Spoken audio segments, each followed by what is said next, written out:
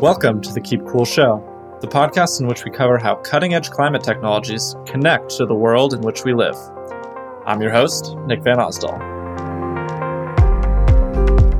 Climate, people think sometimes it's a subtype of company and it's a vertical. It's not. Climate is a retooling of the whole economy. When you look at the sources of emissions, it's everything in the economy. It's manufacturing, steel and concrete, how we generate electricity, how we get around, how we grow our food. It's everything. You can't retool the entire economy without someone making a ton of money. It's a massive economic opportunity. All right, Alex, welcome to the Keep Cool Show. Thanks for having me. So walk us through your journey to becoming a climate investor. Let's start with that. Sure. If I go back a step, I would say that I think I've always figured out what to do based on what's been interesting or what's been a giant problem or opportunity. Even going back to being a little kid, I just learned to program computers because I thought it was super fun. I had an Apple IIe and it was really fun. And then I went to college and thought I was going to major in biology and maybe go to med school. And I remember freshman year flipping through the course catalog. At the time, it was a real book. And I sort of figured out that if I just took all the classes that I wanted to take in the computer science department just out of sheer interest, I would end up with a CS degree. So probably that was a good way to figure out what to major in. So I think that's kind of a good strategy in general if you're lucky enough to be able to really follow your passions, which I have been. And so for this, I've just been really concerned with the problem. It's hard to think of something more important to work on, or really where the future is more unknown with two very different outcomes. So just that concern, and that comes from, reading papers about it and more scientific analysis. It just comes from my experience as a human being. I mean, I've evacuated my house due to forest fires. I've had days when I couldn't go outside due to the smoke. It's just impossible to ignore. As I mentioned, my background is in software, so I started thinking about areas where I'm not a complete newbie, and there is a bunch of overlap between software companies and climate, but also been learning a lot more in areas where I'm much less facile. Things, chemical engineering processes and green concrete and all that sort of stuff. And I'm at the very beginning of my learning journey there. But I also have some hybrid things in my background. I, at one point, ran an electric flying car company called Kitty Hawk Flyer, which is climate related. Those are flying computers and they're all electric. So that was kind of an area that I got into it initially through a combination of love of aviation, love of the electrification of future transport, that sort of thing. Climate, people think sometimes it's a subtype of company and it's a vertical. It's not. Climate is a retooling of the whole economy. When you look at the sources of emissions, it's everything in the economy. It's manufacturing, steel and concrete, how we generate electricity, how we get around, how we grow our food. It's everything. You can't retool the entire economy without someone making a ton of money. It's a massive economic opportunity. So it makes sense as someone that is a steward of other people's capital. It makes sense to look into it. And then the last thing is, it also makes a lot of sense to invest where the smart people are going. And one of the most optimistic things in this space is really the amount of talent running into this space for the reasons that I mentioned and everyone's own personal reasons. But great companies are built by great people. And so it's a no-brainer to invest where the talent is going. I like the way you started by talking about climate as this all-encompassing problem, but then also channeled that to talk about how it's kind of an all-encompassing opportunity. You're so right that like fossil fuels or even something like fertilizer are kind of woven into the fabric of society. So to change all of that comprehensively is going to be super hard. But yeah, there's no shortage of good places to try and build new solutions. What in specific drew you then to Moxie Ventures? Moxie was founded by my business partner, Katie Stanton, several years ago, I think 2018. Her and I have known each other for 20 years. We met at Google. We didn't work closely together at Google, but we knew each other then. It was a very small company at the time, so you'd recognize people in the halls. We worked extremely, just sort of randomly, joined Twitter about the same time and actually kind of quit within a couple of weeks of each other as well. But we both worked there for 6 years, extremely closely together. We were both on the senior leadership team there. And so I've known her forever. I mean, almost my entire professional career, going back, 20-ish years. And during that time at Twitter, well, one, it was a very stressful, try to run Twitter. I think Twitter has always been stressful to run, especially these days, but it was back then as well. And so when you're stuck in a room with a small group of people working on really hard existential problems, trying to save the company from death, basically, you build a strong bond with someone in the same way that you go through any intense experience with people. You build strong bonds and you get to really trust people. And her and I both have pretty different vertical areas of expertise. She's much more brand and marketing. I happen to be engineering. And so we complement each other really well. And at that time, about 10 years ago, we started angel investing together and just kind of sharing deals very informally. hey, I'm looking at something. What do you think? Or Katie would say, hey, Alex, I'm looking at something. What do you think? We just share deals. We co-invested a lot. So in some sense, it was a very natural transition. It's not like I decided one day, oh, I want to be a VC.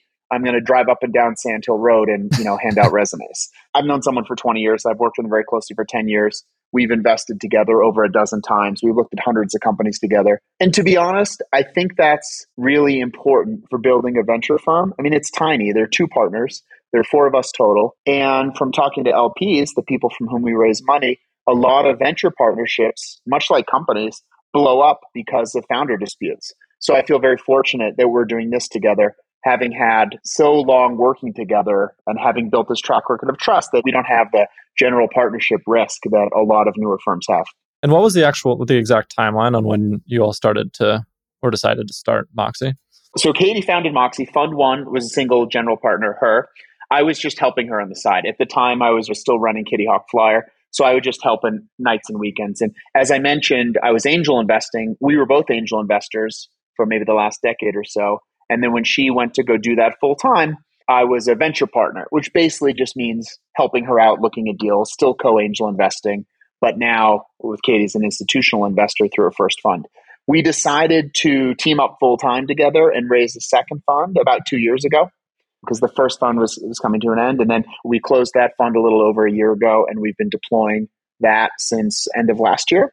And now, of course, we have an opportunity fund as well to capitalize some of our prior angel investments that we've made that are growing up. So it's kind of been a long journey, but now it's a full-time thing and it's awesome. It's a lot of fun and it's meaningful work and we're in great companies. And specific to climate companies, I'm really curious to hear a little bit of your perspective about, how much has changed or like the things that jump out at you the most from, maybe some of that earlier angel investing you were doing versus some of the deals that you're seeing every day now. So I think mostly good things have changed. Actually, exclusively good things have changed. There's far more awareness of the problem. There's far more exodus of people from other more varied verticals, specifically into climate. I would say every week I probably talk to someone who wants to transition from what they're doing in some startup. Maybe they were product, maybe they're engineering, maybe they're marketing, maybe they were brand, who knows, but really wants to get into climate. There are great supportive communities that enable this. Terra.do, My Climate Journey. There are huge groups of people made up entirely of people like that and people like me who have transitioned into climate. I think that's new. I mean, that certainly didn't exist 5 years ago. So as a result, there's more activity, there's more funding, there are people tackling all aspects of the problem. And diving right into the present moment, what are some of the companies that you're most excited about right now, whether they be in your portfolio or outside of it? There are a lot. So one we did out of the second fund that we announced publicly is Bozigo, which is an electric bus subscription company. They are basically providing a battery rental subscription service, essentially, and some financing so that the upfront cost of buses is comparable to diesel. So East Africa basically is a bit hand wavy, but gets around via bus. And they're not public transportation bus. They're actually operated by a variety of these companies, these independent groups called SACCOs in Kenya. And there are a lot of them. And it's how the world gets around. And they're all diesel. And diesels are very cheap to acquire. And then they're relatively expensive to run. Diesel fuel is expensive. It's more expensive now. It's subject to a bunch of geopolitical events that can drive the price up or down, usually up. They break all the time. They need maintenance. Granted, there's a whole ecosystem around maintaining them, but it's a pain. Versus electric, it's clean. The maintenance is extremely low. It's just more upfront cost. So this is a company that basically helps finance them upfront and then provides a subscription service so bus operators get free power every night and then maintenance, and these things can operate. Really excited about that. How did you get connected with them in the first place? I'm curious kind of how that differs when you're getting introduced to an East African company versus, a company in the East Coast. So the founder, Jit Bhattacharya, actually, him and I went to undergrad together, though we didn't know each other in undergrad, though we do have a mutual friend, and we had met once maybe 10 years ago, I think, at some other kind of fundraiser. Never stayed in touch, just met once. Got reintroduced through that friend again, and we started talking about the company. This is an interesting one because as someone with a software background who invests, in Silicon Valley for the most part, 80%, 90% in the United States, hearing about this, your prior is almost certainly you're not going to do this. When I started talking more, I just got more and more excited. I mean, the founding team, Jit and his co-founder, Jonathan, are amazing. The market is actually really, really massive. The economics make a ton of sense. There are a ton of tailwinds, not just from general climate finance and desire, but also things like Kenya has a surplus of green power. And at night, there's no demand for the power because the wind is blowing and no one's using electricity, so they can charge extremely cheaply. This was when we probably spent 5 or 10 times as much time on diligence as we do for another company that's more down our kind of middle strike zone of what we usually do. But it just made it what seemed like a very non-obvious bet ended up making a ton of sense. So really, I mean, more generally, we've just been around for a long time, operating for a long time. And so we have our tentacles in a bunch of different networks. This one happened to come from my undergraduate network, but we have ones from existing portfolio companies we've invested in, networks from all the various places we've worked, Color, Kitty Hawk, Twitter, Google. So it comes from a sort of a mishmash of places. That one's definitely interesting also just because that's where a lot of like the population growth the next century is supposed to be coming from. People think about China and Southeast Asia, and obviously there's a lot of population growth in some parts of Southeast Asia, but East Africa is supposed to just, absolutely explode, which I didn't always know. Yeah, so by 2050, the population of Africa will be about comparable to the population of Asia. We spent a bunch of time on this market because it's not a market we understand. But actually, when you look at the number of buses and the bus fares and population growth, it actually can be a very, very big business, which was, like you, surprising for us to learn. I wouldn't have guessed that at the beginning. But that's why you do diligence and you do homework and you start down roads of things that you think are not going to bear fruit because sometimes you're wrong. And then you get to do the non-obvious things. So that's one. We can talk about a ton of companies. That's kind of one of more recent ones. Yeah. How about anything in the aviation space? Katie and I joke that the verticals that we each happen to know the most about, or a relatively large one, are ones where we're least likely to do a deal. So I think, one example for that for me is aviation. I love aviation. I'm a pilot. I think flying's amazing. I'm super excited for the electrification of short-haul aviation. And then the greenification, if that's a word, whether it's either through hydrogen or sustainable jet fuel of medium and long haul. I'm very excited for all of that. As a seed stage investor, we haven't done anything in that space yet. These are very long duration businesses and they're very capital intensive. And there's a ton of risk of a particular type that we are not super fast on. The regulatory risk for certifying a new aircraft type is immense, by the way. And certifying whether electric planes in general, that's slightly easier, or the electric vertical takeoff on stuff, flying cars, it's very, very challenging. And so that coupled with the market not existing yet and some questions about battery capacity and other things, those have mostly been solved. It's actually not, despite my background, it's not an area where we've invested yet. Not that I'm opposed to it, but we're not active areas in electric aviation. Yeah, as you gestured towards, there's, compared to a software business, which isn't to say that any of these businesses are bad. Some of them might be great, but there are a lot more unique factors to evaluate, whether it's the hardware itself, policy, as you said. That kind of leads me to another thing that I always like to speak with investors like yourself about, which is there is kind of this notion that VC always gravitates towards software, and that's part of your background. But I always like to talk about, hardware deals that you've done or have looked at, and how you what the process for doing a hardware deal is and how it differs from the normal workflow. I will say it's not fundamentally different at a high level, but then in practice, it's a little different. So at a high level at Moxie, we look basically at four things: people, product, market, and timing. And market and timing are sort of similar. Like a market, whether or not a market is a good market depends on the time that you're looking at. So it's really people, product, and market. Product is relatively easy to pivot. You're not going to really pivot the team, or at least all the team, and you're not going to pivot the market. So really, it's about, are these truly excellent founders tackling meaningful problems in large spaces? So that's the main thing. So in that sense, it's the same. If it's a hardware company, if it's a software company, if it's a company operating in Kenya or Norway or Palo Alto, it doesn't matter. Those are the main things. That said, you really need to go deep on, do these founders really know what they're talking about? What is their founder's story? Why are they working on this? And a lot of the knowing what they're talking about does require specific vertical expertise. So for us, given our backgrounds, exploring this in software companies just happens to be a thing that we're better at because we've done it for a while. That said, we've done a bunch of hardware companies. A great example is Heirloom Carbon, is a direct air capture company that I'm sure you're familiar with. We invested them out of our opportunity fund recently. That was a personal investment that I made a couple of years ago, and it seems to be going really well, and was watching a lot of the scientific risk there. And they're actually retiring the scientific risk faster than what they thought, in particular, the speed at which they can bind the carbon dioxide. They're basically using a specific type of rock as a sponge. Carbon dioxide binds to it, then they heat it up and remove the carbon dioxide and bury it underground. So you think of the rock kind of as a sponge.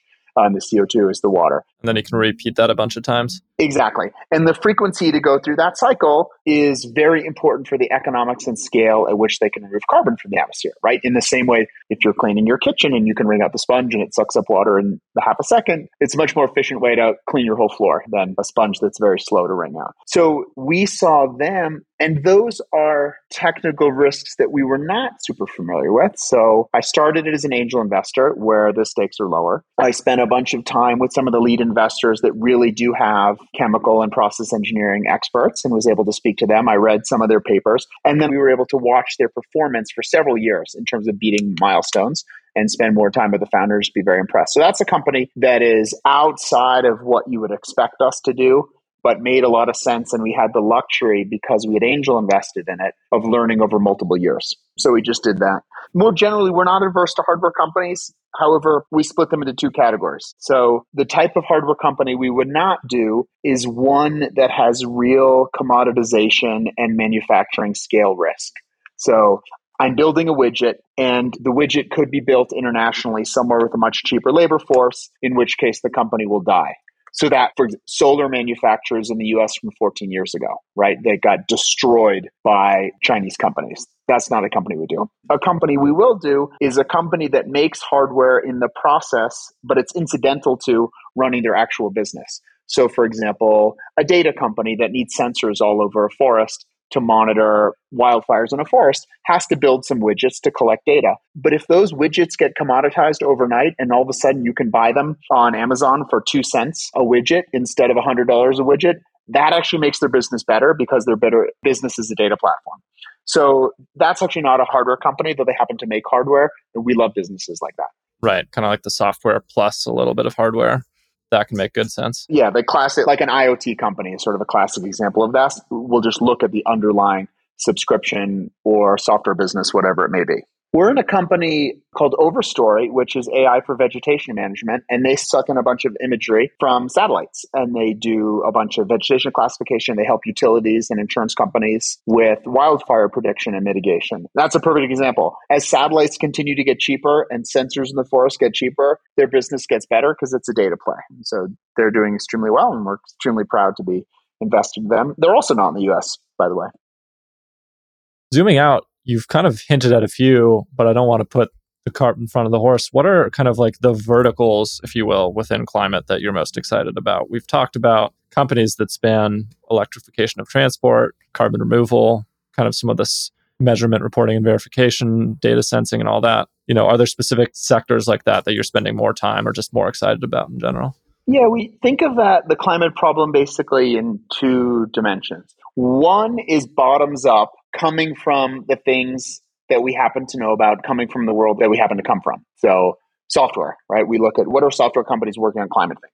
So that's great because it aligns with our expertise. The risk is some of the fundamental biggest problems in climate are not software. I mean, they may use software, but they're not software problems. So you'll miss things. So bottoms up is one way to think about it. The other is kind of top down, take a systems approach, look at what the biggest areas are, right? And the biggest areas when you bucket emissions, the biggest areas are, the built environment, namely concrete and steel, but other things we build too, energy production, agriculture, transport, and then building, heating, and cooling.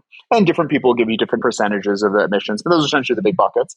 And so we kind of look at all of those. Some are, because of the background that we have, more likely for us to do than others, but we'll look at everything. I mean, concrete production is 10%, more or less 8 to 10% of global carbon emissions. We don't have a background in concrete or chemical engineering or process engineering, but it's so big that you can't really ignore it. And so we haven't done a deal there, but we're really excited by progress that's being made, mostly in Europe. I mean, there's a Swedish company working on green concrete. There are other companies that's really exciting. I've seen a lot of companies bubbling up in that space, so which is great. We need that. Yeah, concrete and steel, basically. People are working on green carbon neutral versions of those. They're still too expensive. So one of our criteria is it's fine to have a green premium for now, but you have to believe this business can get to a spot quickly enough with zero green premium. When I say green premium, I mean the extra that you would pay just because you care about the environment. We are building businesses where you can completely ignore that and it still makes sense. That's an area where we haven't done anything. Regenerative agriculture is a huge market. Again, we've done some things on the side around there. Mutual is one company that we angel invested in before Moxie. You probably know them. They're using supplements to reduce cow methane emissions. Higher Stakes is another company. They're doing bioengineered meat that doesn't actually come from animals. So that's really interesting. There's tons. The absorptive capacity of soil to hold carbon. The science isn't totally settled on this, but there's a lot of soil. There's a lot of land used for agriculture. And if we can sequester more carbon in that, despite the permanence and other questions that we have, they'll get figured out. And there's some promising but not totally settled science on that. That is a massive opportunity. So we look around there. That's an area where kind of if you marry that with our background, you end up on things like, hey, well, carbon concentration monitoring via satellites and then machine learning on the imagery, that's a very important part of the problem and an area where we're able to evaluate it more easily than some agricultural technique. We're not farmers. Like, what is the actual benefit? How do we know some new crop rotation, no tilling farm scheme and the effect on yield of things you're growing? Like, I don't know. We're happy to learn about that, but that's not an area where we're as smart today. Yeah, that is super important. Like a much more sophisticated measurement and verification technologies for something like soil carbon. Like that's what's really going to unlock the ability for this stuff to scale in carbon markets and for farmers to get excited about it as a result, because they don't want to be associated with it as long as it has a bunch of question marks, or it'll be harder for them to get on board with it the more question marks there are. So if you can start checking some of those boxes off, then hopefully they'll start supplying credits. Right. And at the end, there are a lot of in measurement reporting and verification, there are a lot of areas that are software businesses. Silvera.io is one, which is it's like what Moody's does for bonds, they want to do for carbon credits. Nori is a carbon removal marketplace enabling a bunch of regenerative agriculture practices. Those are also areas where we've personally invested and may do something through Moxie. We'll have Paul from Nori on the podcast next week. Oh, awesome. That's great. You can introduce him. That's perfect. Paul is amazing.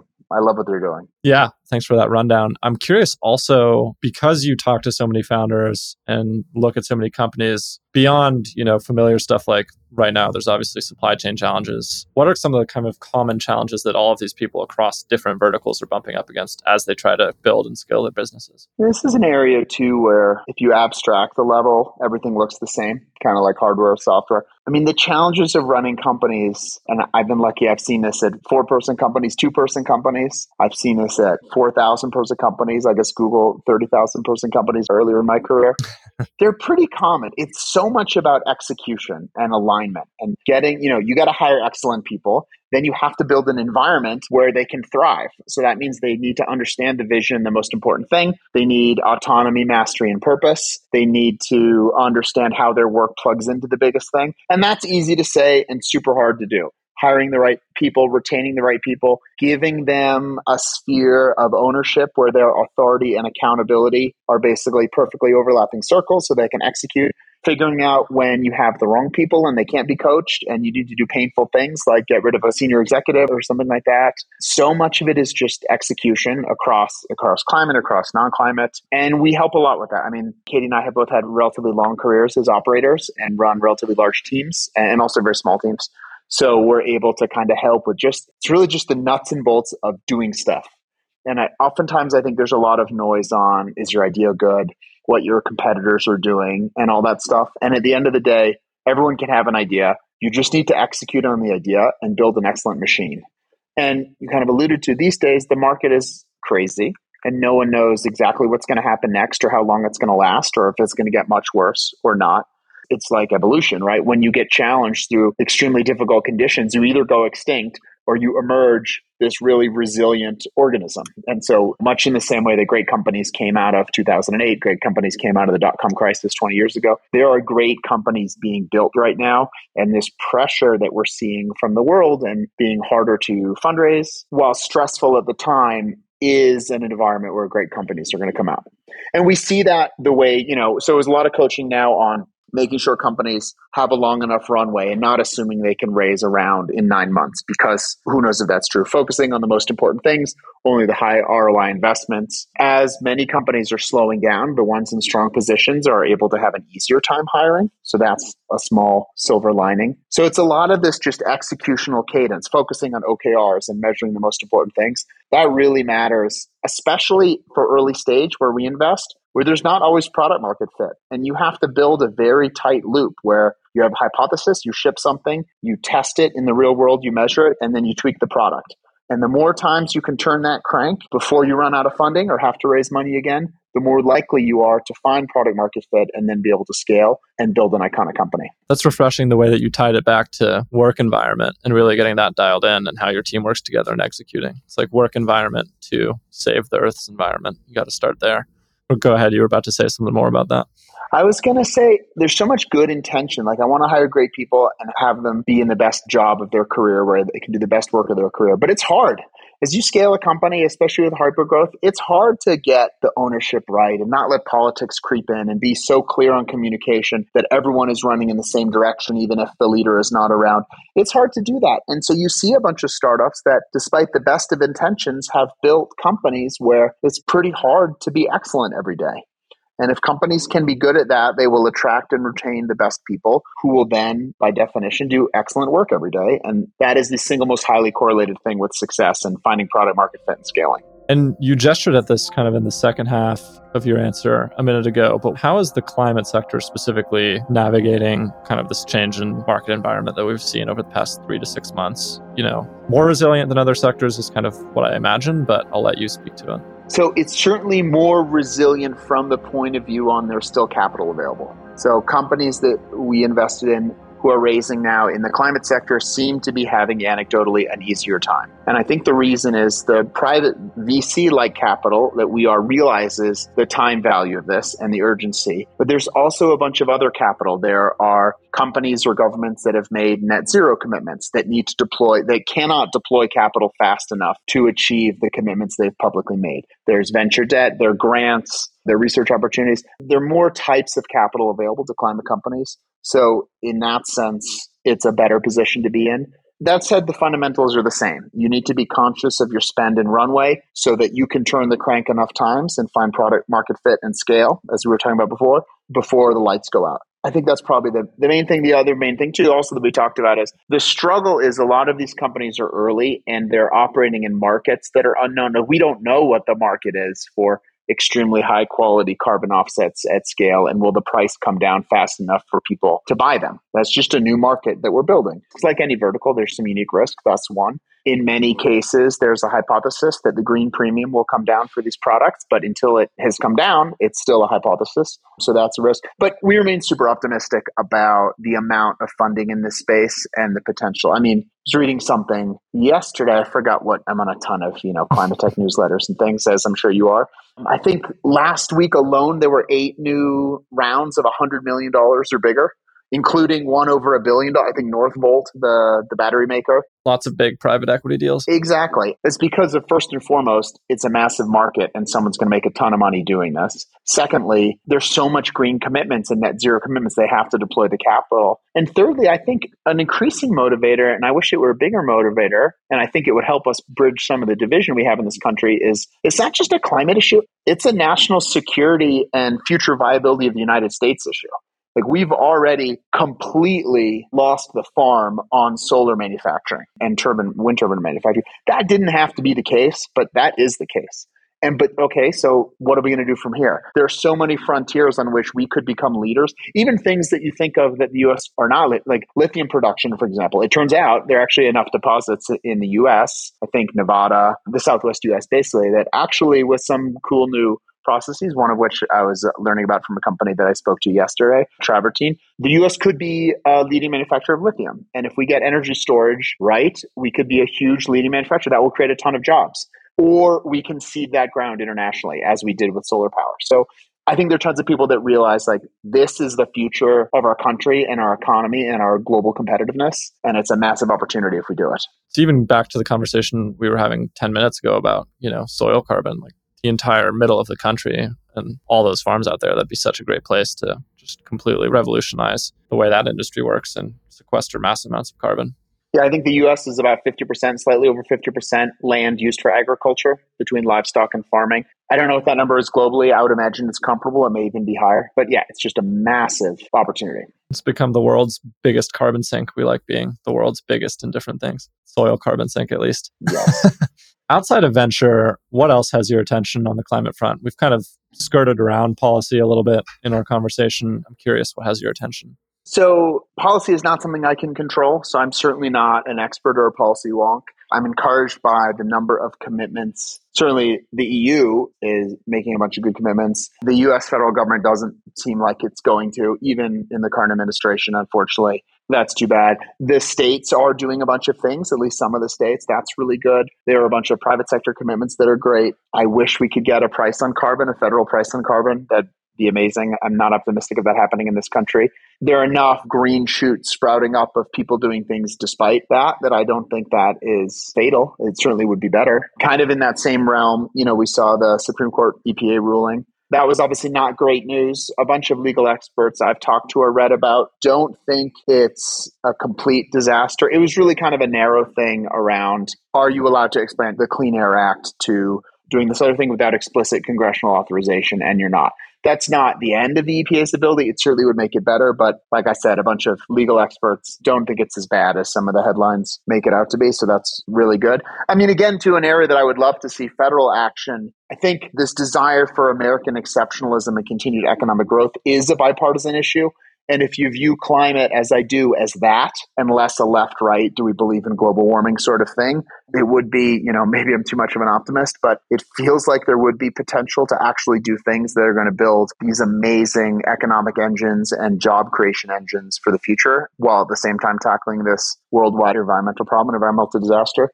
So yeah, but I'm not a policy expert, but those are sort of some of the things I think about and pay attention to. Yeah, I like framing it as a bipartisan issue. It's like even in an extreme case where you can't convince someone to worry about global warming, like assuming that there are some people like that, you should still be able to convince them to get excited about creating a bunch of jobs, reducing costs for things, and creating a ton of electricity and making it really cheap. Yeah, I mean, a perfect example is parts of Appalachia have been just gutted over the last number of years with the decline of the coal industry. As tragic as that is for people's lives, that's not changing. There's no one you can elect to make coal economically viable at this point. You just can't. We can lament that, but the path forward is like get people great jobs. But that's just such more of like this like dinner table issue, right?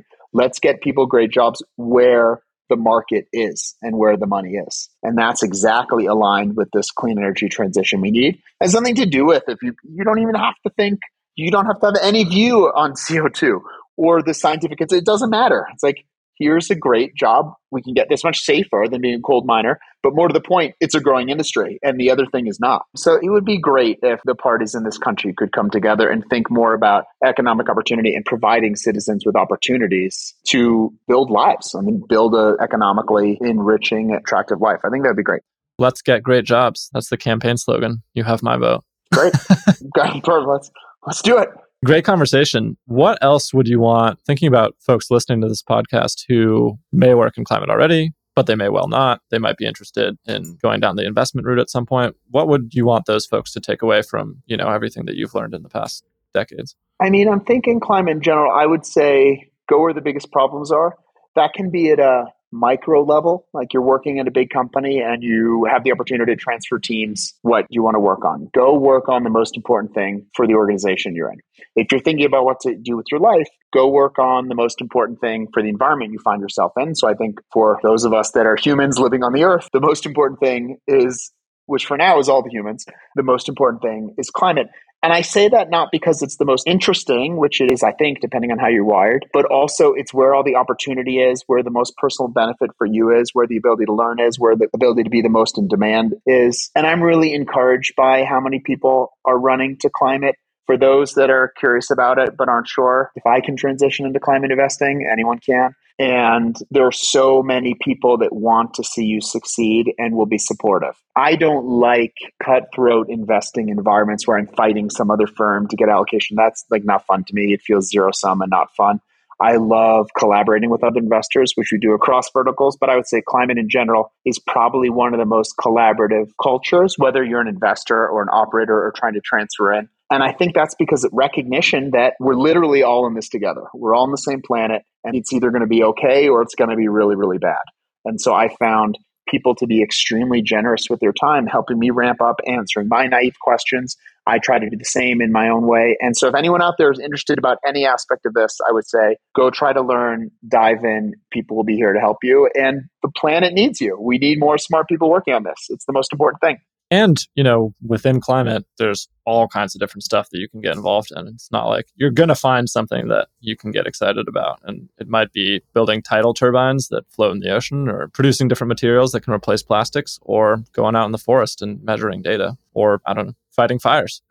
Absolutely. And it's not even, so obviously I think any technical discipline has a role in the climate solution, but even other disciplines. I know one person who is an artist that has gotten into climate, documenting a bunch of technologies and other things to raise awareness.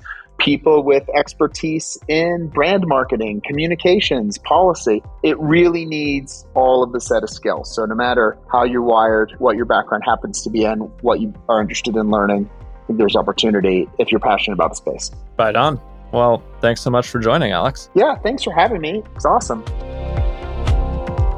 Thanks for tuning in. So you don't miss the next episode on another cutting-edge climate tech, make sure to subscribe on Spotify, Apple, Google, or wherever it is that you get your podcasts. And to get even deeper, you can sign up for my newsletter on workweek.com. We'll see you soon.